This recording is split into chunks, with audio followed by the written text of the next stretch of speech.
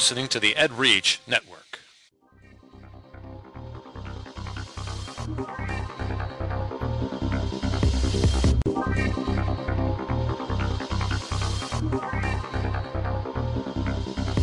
Ed Gamer, episode 92 on Ed Reach. Pete Figtree, Ruthless Dias... Oh, man. Is it Diastema or Diastema? Stema. It's Stema. Pete Figtree, Ruthless Diastema. This is Ed Gamer for Saturday, March 16th, 2013. Ed Gamer's part of the Ed Reach Network, edreach.us, giving education a voice.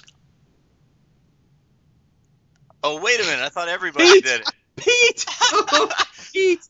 Okay, hold. Giving education a voice. A big voice. A big voice. We really don't edit, Pete, so we just kind of roll with it. Okay, this show's dedicated to education gaming. I thought he said it really softly. A big voice, or something like that. But I didn't hear anything. Okay, this show is dedicated to education gaming on any platform. We will give you the education angle on any type of games, ranging from tabletops to MMOs. We'll discuss how these games impact student learning and how they can be used effectively within the classroom. I'm Zach. And I'm Jerry. And I'm Pete. And he's got a big voice. Pete Figtree. There you go. My name is Pete. Oh, go ahead. My name is Pete Figtree, and I'm a high school English teacher from northwestern Pennsylvania, not too far from Erie, PA. Jerry? My name is Jerry James. I have 5 letters in my first name, unlike everyone else, and I'm a visual arts teacher in Schaumburg, Illinois. 1, 2, 3. Okay, and I'm Zach Gilbert, and I'm your host. I'm a 6th grade social studies language arts teacher from Normal, Illinois. Pete? Yes. You football fan? Nah, not too much. Are you kind of in a strange place in Pennsylvania? No. We're close enough to Pittsburgh that's okay. But you know, the town that I actually live in, it's enough between Cleveland and Pittsburgh and Erie that everybody's mixed between Cleveland and Pittsburgh. Oh, yeah. Okay. I'm a huge Steelers fan. Oh, wow. I grew up. Yeah, it's a whole story. I won't go into it. But I didn't really have a team growing up, and I didn't want to follow my dad's football team because I already followed the Cubs and I already had one bad team. So I figured that I needed a winner, and it was Pittsburgh or Dallas, and Dallas was too goody two shoe. So I didn't like that. So I liked the Steelers, and so I'm kindergarten Steelers sweater. Nice picture. Yeah, my kindergarten picture is a Steelers sweater, not sweatshirt, boys and girls. It had big buttons on it and the whole thing. Oh, yeah, I had all that stuff. I still have some of those things. I still have a poster from the heyday back with Chuck Noll and all that actually in my classroom. Yep. Love it. You need to take a picture and share that. I'd love to see it. Love to see it. So, okay, so how does Pete get on to Ed Gamer? How does this happen? So what do you do, Pete? Well, what I do is I attempt to keep the class rigorous while using games in the classroom, like you. Very cool. There's other people out there, Jerry. There's other people. Are you listening? Yes. You're supposed to be the moderator. Come on. So there's other people out there like us, Jerry. Ah, great. Yeah. There's a third one. Okay. So there's a third one out there. So what do you? So give some examples. You teach 10th grade? Is it just 10th grade language arts? No, I teach 10th grade English, and then I also have a rhetoric elective that I proposed and got accepted, so that's a fun part of each day as well. Cool. So how do you integrate games within these classes? Well, as far as role-playing games go, it's pretty easy because a lot of times the goals of the role-playing game are pretty similar to the standards that I'm supposed to be teaching. Sometimes I only take parts of the game or little mechanics out of the game, and sometimes almost take the game whole cloth. So it's pretty simple, actually. So can you give an example of something you've done recently? Absolutely. Let me give you an example of one of my favorites, and it's going to be obvious why I would use this one. But there's a game called The Play's the Thing by Magpie Games. They're a little independent RPG company that I love, and it is a game of Shakespearean actors. Whenever I was doing the unit using this had been after we had read a play and talked about it, had already gone through it pretty thoroughly. We played the game, and the co-teacher at that time said it was the most rigorous he had ever seen Shakespeare taught, which just goes to show that games aren't just fooling around or doing Jeopardy review or something like that. So Yeah, it can bring out a much higher level absolutely. than just anything regular that can be. Yes, there are good lessons out there. There are good activities that I do that don't involve games, and that's wonderful. But games really bring it in. And I've for how long have you been doing this podcast? Oh my! Listen, I'm terrible like that. Maybe 2 years. 2 years, okay. Because I think because we're almost at our 2 year spot, and then of course when we started the podcast, we're looking around. Does anybody else have anything like this? And you're the closest thing to doing what we do, Right. that I've seen out there. But you have a niche, and what I really think is pretty cool about it is that you do use those independent games, the role-playing games that kids most likely have never heard of before. Right. Which I think, do you see that as an advantage? Absolutely, because I already have Star Trek posters on my walls and everything, so of course the more geekier kids like that, and it might be a red flag to others. So, if I say, hey, today we're going to play, Dungeons and Dragons or something, the few kids the kids in there that would there's a lot of kids that turn off to that sort of thing. And the games that I really enjoy the most are pretty much storytelling games. Some of the kids probably don't even realize that, it's an actual game. They might just think that the teacher made up some sort of storytelling activity. Yeah. So you've been using, how long have you been using RPGs, role-playing games? Oh, man. Probably about 2 full school years, I would say. And then bits and pieces before that. But I'm guessing you've been playing these type of games for a long time. You know what? It's funny. It's not that atypical of a story. Whenever I was a teenager, I played a little bit, and then I just completely got away from it. And I started doing the school gaming club because kids asked me to, and I just increasingly got into it. And I just discovered this whole new world of these indie games, and then I just realized, holy smokes, these would be really easy to use in the classroom in a way that would be meaningful, and in a way that if the principal walks in, it's not like we're playing around, we're actually doing something that is important and addresses the standards. Yeah, and you, I'm guessing because you've been doing it for a while, that you have full support. Yeah, I do actually. I do have full support, and they've given me full support in the club too. There's a lot of leeway.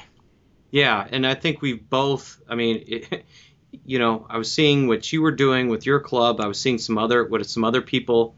We've had some other guests that have had a game club going on. Jerry started his, and then I got mine going, and it's been. We need to start like a national game club. I know.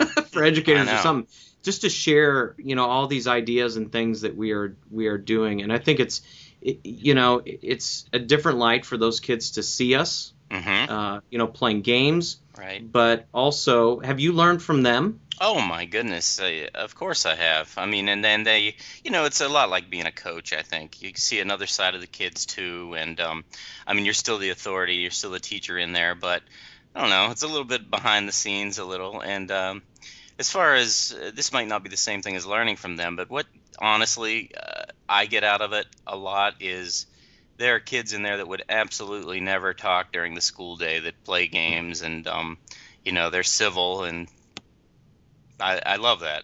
It warms my heart, to tell you the truth. Yeah, it's pretty cool. Jerry, you've had some really good experiences with that. Yeah, definitely. And it huge outreach to the special ed community as well. Kids might have issues with social skills. It's been fantastic for them. Same. Yep, and I got a few that come to my club, and I love having them. But it's what's neat is how I interact with those students and how the other students involve them too. It's a safe place. Absolutely. It's a safe place. So what do you think between RPGs and probably multiple categories here, tabletop games? I mean, because some RPGs are tabletop, and then digital games. I mean, is there a reason why? I mean, a reason why you are really towards RPGs and not as much into the digital? Sure. Well, as far as English goes, I mean, it's just easier because these games have kids actually sometimes write a story. They have to create these characters, from scratch. They have to speak out loud. These are all things that are in the standards. Um, as far as the English class goes, I know it's a little different with you and Civilization and stuff. See, I listen. It looks a little better probably if someone walks in and you're actually playing, something that integrates writing instead of, just have something up on the smart board playing a video game. Although I definitely think there's value in that, and I could find ones that would completely work. Um, Honestly, it's just that for me, it addresses the objectives of the state better than the other ones, as far as I can tell right now. And are you in a one-to-one situation in your school? I mean, do you have access to technology? We do, but it's definitely not one-to-one. No. Okay, so that's, there's some limitations there, but even in a one-to-one situation, sometimes it's just easier not even messing with the computers. Right. Depending on, what you're doing. Yeah. My computer's not starting. Oh, my battery's dead. Oh, there's so many different things that pop up. That's true. Well, so you using RPGs, what are probably your top 5 games that you like to use? Okay. Now, when I say a couple of these, please know, first off, that I hack them oftentimes to make them school appropriate, okay? And then... Are you going to surprise us and go, oh my goodness, you're using that? Grand Theft Auto? Right. I don't think any of these will surprise you except for maybe one, but the thing is the way we use it, it's a little different. And it's also high school, so... yeah. I'm not going to say, it's hard to say these are the top 5, but these are the ones that immediately come to mind that I've had success with. There's a game called Ribbon Drive by Buried Without Ceremony Games. I love these names. I know. This is a great one. This is a game in which the characters are taking a road trip, and the story is informed by mixtapes, I guess you'd say CDs at this point in history, that the kids have made. And it's an old, actually at this point it's kind of like an old hat teacher thing to do, especially English teachers, I think, to say, hey, make a CD that would be the score for this novel, or what would be on the playlist of this character, and so forth. So that's already something that teachers do. And so the kids do that first, and then they have to defend their choices. You have all that going on. And then I like to mix in with that a study on mood and tone, which is actually part of the mechanics of the game. And without going into a bunch of details, they go on a road trip, and the CDs change, and the moods change, and the story has to go along with it. And so that's one of them. Oh, go ahead. I like that a lot. Oh yeah, it's a great game. That guy is Joe McDaldno. He's a young guy, and he's made a splash with some of his new games recently. He actually he will give you his games if you can tell him, get your good deeds approved. How cool is that? Get your good deeds approved? Yeah, like if you say, here's what I'm doing for the community, how many of those do I need to do to get this particular game, and he will give it to you. That's pretty cool. Yeah. I think Jerry and I could do that. Yeah, it's very cool. I already told you about the Plays the Thing. I can't speak too highly for that. I've run that at conventions too. It's really fun. What happens there is, just real brief, the players are actually actors in a Shakespearean play, and they are trying to make their part better than it might actually be. So let's just come up with an easy example. Let's say you are doing Hamlet or something, and you are Ophelia, or I don't know, even a more minor character. Well, that actor might want his or her part to be a lot better, and so there's this push and pull between the playwright, which is the teacher in this case, and the people trying to change the story. So it's really cool, because by the end of it, you've already studied a Shakespeare play, and then you've completely screwed around with it and twisted it, and then you can always debrief afterwards and talk about the differences. And that's another typical English teacher thing, in a way that is way more rigorous than watching the movie and saying compare and contrast the movie. Mel Gibson without An accent really bothers me. I hear you. I hear you. It wasn't bad, but it just bugs me. Okay. That's okay. Here's the one I think I was mentioning. There is a game that is $5. It's probably 13 pages or something, called Shotgun Diaries. It's actually a zombie survival game. I've heard. Yeah. I run that quite often because it's just so simple. And we play that usually every year after we've read Fahrenheit 451. We just change it to the mechanical hound that chases people around. And the main thing we get out of that, honestly, is the character creation. Because in that game, there are set archetypal characters just like you would have in a zombie movie. And so I give them the main characters, and they have to basically not make them fit those archetypal characters, but they have to write them up the same way that they're written up in that game. That was very unclear what I'm trying to say. For instance, let me give you an example. Yes, it was bad. It's all good. Like the strong character. This strong character gets to roll 4 dice if they do anything requiring strength, lifting a door or whatever. If they're not doing that, they don't get to roll any dice. So they will say, like, okay, Guy Montag, the main guy in that book, he gets to roll 4 dice anytime he reads a book when he shouldn't read a book. And then they do that with all of the characters. And you get to, see the characters interact. That's when it really gets fun. So then you can really tell if they know absolutely the characters. Absolutely. And they don't want to be embarrassed by it, so they want to make sure they know the characters. Right. So they can roll Okay, I like that too. I want to be careful not to stereotype, but, it's really cool when you look around the room. I've seen this before. Sometimes even when I introduce these things, there might be a little touch of nervousness, like, am I going to lose them on this? Is this going to be too nerdy for them or whatever?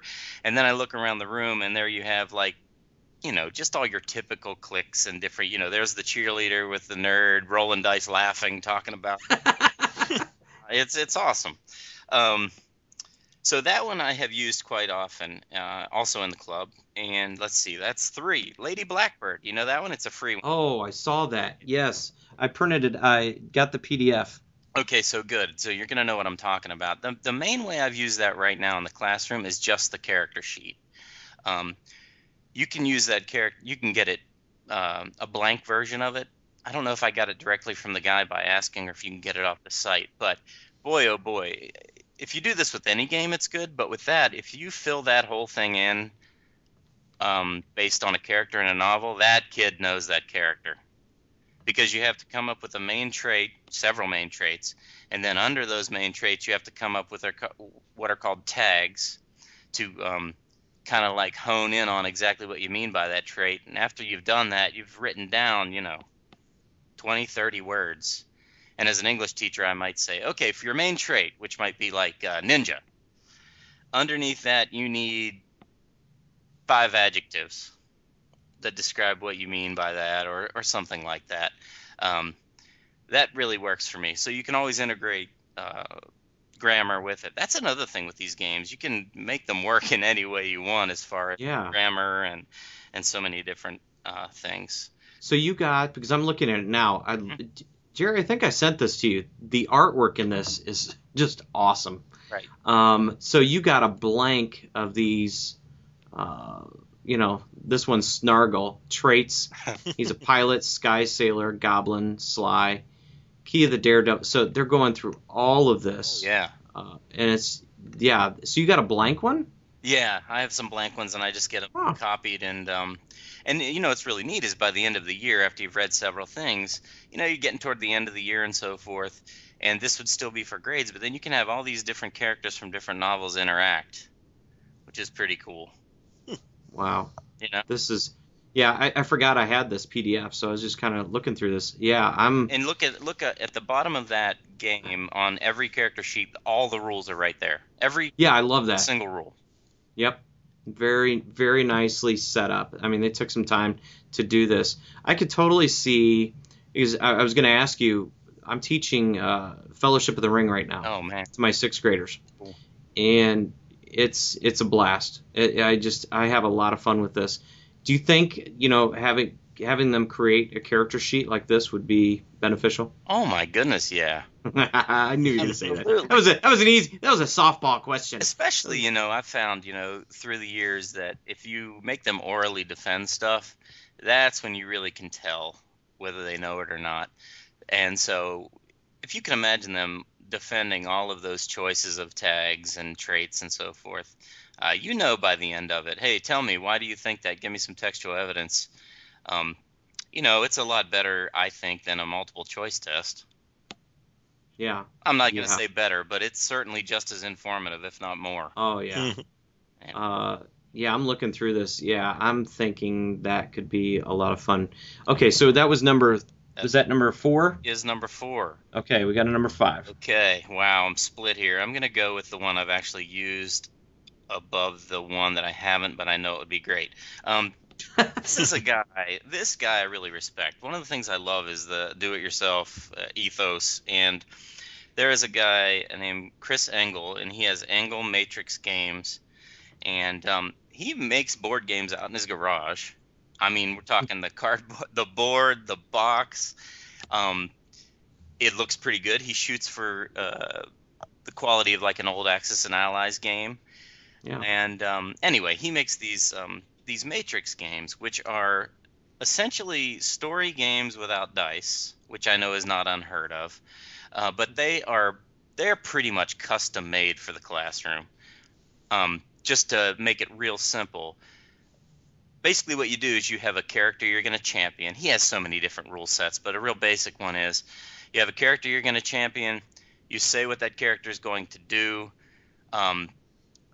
Someone in the group, and the judge can switch, says how possible that is, how likely it would happen. Then there's a dice roll, and either happens or it doesn't happen, and basically it just goes around. It's just a real simple storytelling game, but I have used that several times, and he has some of these games that are custom made for literary things. Like I've used one for Frankenstein before. I'm drawing a blank on some of the other ones, but those are probably the ones where the kids are like, this is really something you've made up, hasn't it? Not because it's dumb, it's just so simple, it's perfect. And the guy has used it for, I think, social work. He's used them, well, he's always at Gen Con and stuff. He's used it we missed him. He's used it for education. It's just really awesome. He used it a lot of times. He might even say people will take a country and they will go through a whole war like this. I'm doing a really bad job tonight. No, it's piquing my interest, and you're doing. It's great. My mind is racing of all the different ideas that you're giving me, which is wonderful, and I know our listeners that's piquing their interest. We got to make sure, number one, we get all these links down so we can put them in the show notes, and I think that'll be a huge help. Yeah, you don't want to get me going. You'd have so many links that.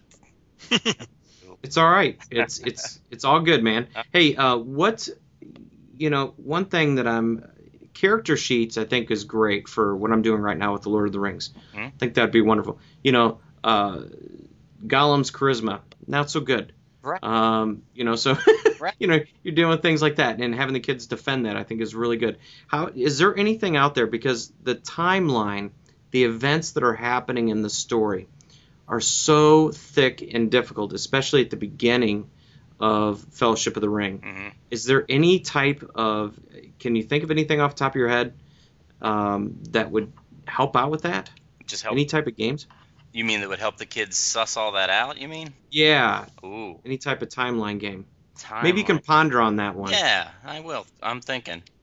Ponder on that one, all because right. that's a tough one. Getting the characters, mm-hmm. I think the sheets will help, but having them, okay, it's Frodo and Bilbo's birthday, what's next, and there's just, sometimes it's very difficult for the kids to, I think it's difficult for adults. Yeah. Reading, Fellowship, it's difficult, but these kids really, I've got 10 kids in this small literature circle, 2 groups of 5, and it's the discussions that they're having is just awesome. Don't you love that? I mean, it's so cool, and they're so excited about the book, and so having them have in-depth discussions on on what's happening and have them debate that. No, that's not what's happening. That's Right. not how we're feeling about it. Those are like, why does Gandalf always take off? Right. Where is he going? Right. What is this dude doing? Wouldn't it be better if he was around? Yeah. Yeah, so Can't he just bring in the eagles all the time and fly there? That's what my kids always say. yeah, and you know Deal. the dead soldiers, the ghosts. Right. Why didn't they just go to Mordor with those guys? You know, why did they Right. just have to? Okay, you know, Right. little things that we think about. You know, I don't think this is what you're actually mentioning. But what came to mind immediately, and like I said, it's probably addressing something a little different, is there are several games in which, especially in this sort of like indie game department that I like, in which there is a collaborative drawing of a map as actual setup for the game. And that could be something that could be Ooh. a possible thing. Yeah, people will take turns, and they will. In some of the games, you draw a place. Well, actually, you draw either a place or you draw a person, and then you also draw arrows to, you know, kind of like a mind map. But you draw arrow from one character to another, and you know, it's red if that character doesn't like that character. If the enmity is only one way, then you'd put the arrow toward the character he doesn't like. If it's both ways, the arrow would go both ways, and that's kind of a real common thing to do those collaborative maps. You know, I could see maybe a collaborative map of events and having the kids debate on okay, what's next, kind of build that out. Right. I'm working with. I see where you're going, and then I've done in the past too, where they've drawn maps. Mm-hmm. They've looked up and found maps. I have tons of resources in my classroom, books and such, and they kind of draw out the path of, and then put the events along that path. Like they're starting in, you know, the Shire, right, and then moving on their way out. So, no, that's so. Do you have a list of those games that kind of do I don't that? have a list off the top of my head. I can tell you two games that are in mind. There's this game called Ganakagok. Okay, spell that one. G-A-N. Yeah. A. Yeah. K. Uh-huh. A. G-O-K. Now I'm doubting myself. Ganakagok. No. Sorry, you misspelled that. You're this round. Okay. I know you started out with a map for that. And then there's this game that is actually a map. I really like this game. It is different. It's almost a mix between a board game and a role-playing game. Anyway, it's a top-down view of a map that gets built along the way, and it's by the same guy that does that Ribbon Drive game, and it's called The Quiet Year. That game you can absolutely just sit down, and it's built to just play as you go. You don't have to learn rules or anything, really. I mean, it helps too, but that's kind of a tough one to talk about. But let me tell you something. That is perfect for social studies. Forget about the Lord of the Rings. I'm serious. Because it's based on drawing cards, and you know, you might draw a card and it says, you know, something happens bad to the community, and the person has to put what it is on there, and you deal with resources, and by the end of it, you really have an idea of how this community survived this quiet year or not, and huge discussions could come after that. I really recommend you check that one out. So I'm studying, you know, Greece or Rome. Mm-hmm. I could integrate it with something like that, You or could. the Middle Ages, especially, you know, well, or like small village. You know, I haven't played it in about a month, but I was thinking, you know, normally you're making up a fictional place. So whenever the game tells you what you're going to have to do next, Mhm. it's very directed. You just make it up. However, it might be neat if you were to look at all the choices of what it gives you. It might be neat if it says something bad happens, the kids have to recall something that actually did happen bad. Okay. But it would be kind of a randomizer for them to have to come up with. The Persians have attacked. Right. Again. Exactly. Yeah. Ah, That's a super short game too. Yeah. Poseidon, would he just leave us alone? I just want to go out and fish. Okay. Sorry. It's getting late. And that's okay. You know, I'm picturing that. I'm sorry. I'm picturing that up on like the board, you know, and it could be a whole class thing. Okay. And you that. could draw the cards. You don't have to split them all up and have chaos if you don't want to. Oh, I like chaos. Yeah, me too. Chaos is good. Yes, yeah. Isn't Seth was the god of chaos in Egypt, and in ancient Egypt, and the only reason why I remember that vividly is because I always had trouble remembering which one's the god of chaos. But I have a student this year named Seth, and so we always tease him, "You are the god of chaos," and he's kind of taken on that role. It's kind of fun. Okay, so moving on. So I'm sure he's listening, going, "Mr. Gilbert talked about me on podcast." Okay. Let's see. Jerry, is that you laughing? Yeah. Okay. You okay? I'm fine. Okay. How are you? So I don't know. I really don't. Hey, anything going on? I'm kind of skipping down on our outline here. Any gaming news? I think we left out, just to kind of get us started. I think I left it out because of all that wonderful connection we had with Texas. But the news from EA about the new SimCity game. I don't know if you did you hear. Do you pay attention to digital games? Not too much. Okay, so EA put out this the new SimCity, and they've been pushing. We'll have an educational version for this, and they've had some serious issues. It's an always on. You have to have a connection, even if you're playing single player. You have to have a connection to the internet, and it wasn't working, and all the servers were full. It was a huge mess. And so they've been dealing with that. So I know there's been some listeners out there that were excited. I think we even put it as a mention that, hey, SimCity, the next one, they're really trying to push this education version out there for us. But yeah, they can't get anybody on their servers because they've messed up. So Can I be the negative Nelly for a second? Yeah. Let me ask you something. Let's face it. Most educational games are lame. Do you think? Yes. Do you think this is going to ruin it, or are they going to implement this in a way that is not like all the Math Blaster, SimCity? Yep. Yeah. Now we would say that Math Blaster would be more of the chocolate covered broccoli. There you go. Nice. Okay. Sims, and I think that's a Jim G thing. Okay. And you would say that SimCity, I think the reason why games like Civilization, even Portal, with some of its creation tools, and Minecraft, they're open-ended. They're more open-ended. You have so many choices, and what you can do. I saw a beautiful build within Minecraft of the Globe Theater. Wow. And kids were out there performing. Right. That's pretty cool.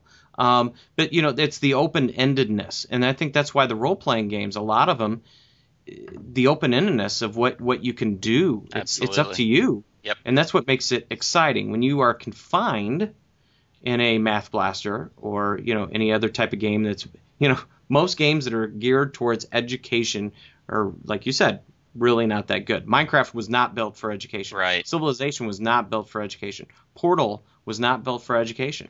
That's right. And it's teachers and developers that turned it into something. These games that you're talking about here, were they built for education? No, it's built for entertainment and fun. It's we as teachers that like the game that have turned it around and said, you know what, this is actually pretty good. You ever played the game Headbands? No. You know that one, Jerry? Jerry. Headbands? Are you kidding me? Headbands. It's where you have a headband around, and then you have this card that's put on your, put on the little headband facing out. You can't see it. Everybody can see what your card is. It could be, the god of chaos. It could be whatever it is. And the kid, the person that has the headband on, he's asking questions. Trying to figure out what it is. Maybe it's Starbucks, and you're like, okay, is it anything to do with? Is it somewhere I can go? Yes. Is it in the city? Yes. Is there more than one in the city? You're asking questions to try to figure that out. You called this Headbands? It's called Headbands. Okay. Do you have a game that you? I've heard similar? I've heard of another game, but it goes. I'm sure you have, Jerry. Yeah. Sure you have. This is a family show, Jerry. We can't talk about stuff like that. But it's one of those things that you could use in your English class. Absolutely. They have characters. You put a character up there, and you're trying to figure out within a certain period of time what character is, on my head. I've seen it done where it's names put on the smartboard. And then the kid faces forward, and it's the names behind him. Pretty cool, yeah. And the kids asking questions, trying to figure out what it is. Well, that was a game. That Headbands game wasn't made for education. It's just it was turned around and somebody utilized it and said, hey, this would be pretty cool. I mean, if you ask any kid that's not into school about something they're interested in, they could tell you a book's worth of knowledge. If you're into something, you learn it. I mean, a kid can tell you, a kid that's really into Dungeons and Dragons might be able to tell you about, all this medieval weaponry, to an unbelievable extent. So, absolutely. Yep. And that's the drive that they have. Yep. The drive and obsession. Because the only reason why we do something is if we have an obsession, right, Jerry? That's absolutely right. Yeah. Okay. Well, anything else, gentlemen, for the good of the cause? I'm going to make my headbands. Absolutely. Wow. Okay. On that note, Pete, it was great talking to you. We got to do this again. Thank you. The wonderful thing about people that, especially with games and learning, is that it's such a good group of people. Mm-hmm. I haven't run into too many bad people. There was another word. I know you're very disappointed in me, Pete, of coming up with such a bad word to describe that. But it's one of those things that it's finally nice to talk to you, and we will definitely talk again. And we need to get these links on here and get that out there, and then make sure that we're spreading the good news about games and learning. Absolutely. Thank you for listening to this week's EdGamer podcast. Please follow us on edreach.us and also follow all the great podcasts and blog posts on the EdReach Network. Have a great week. I wish you have a happy St. Patrick's Day.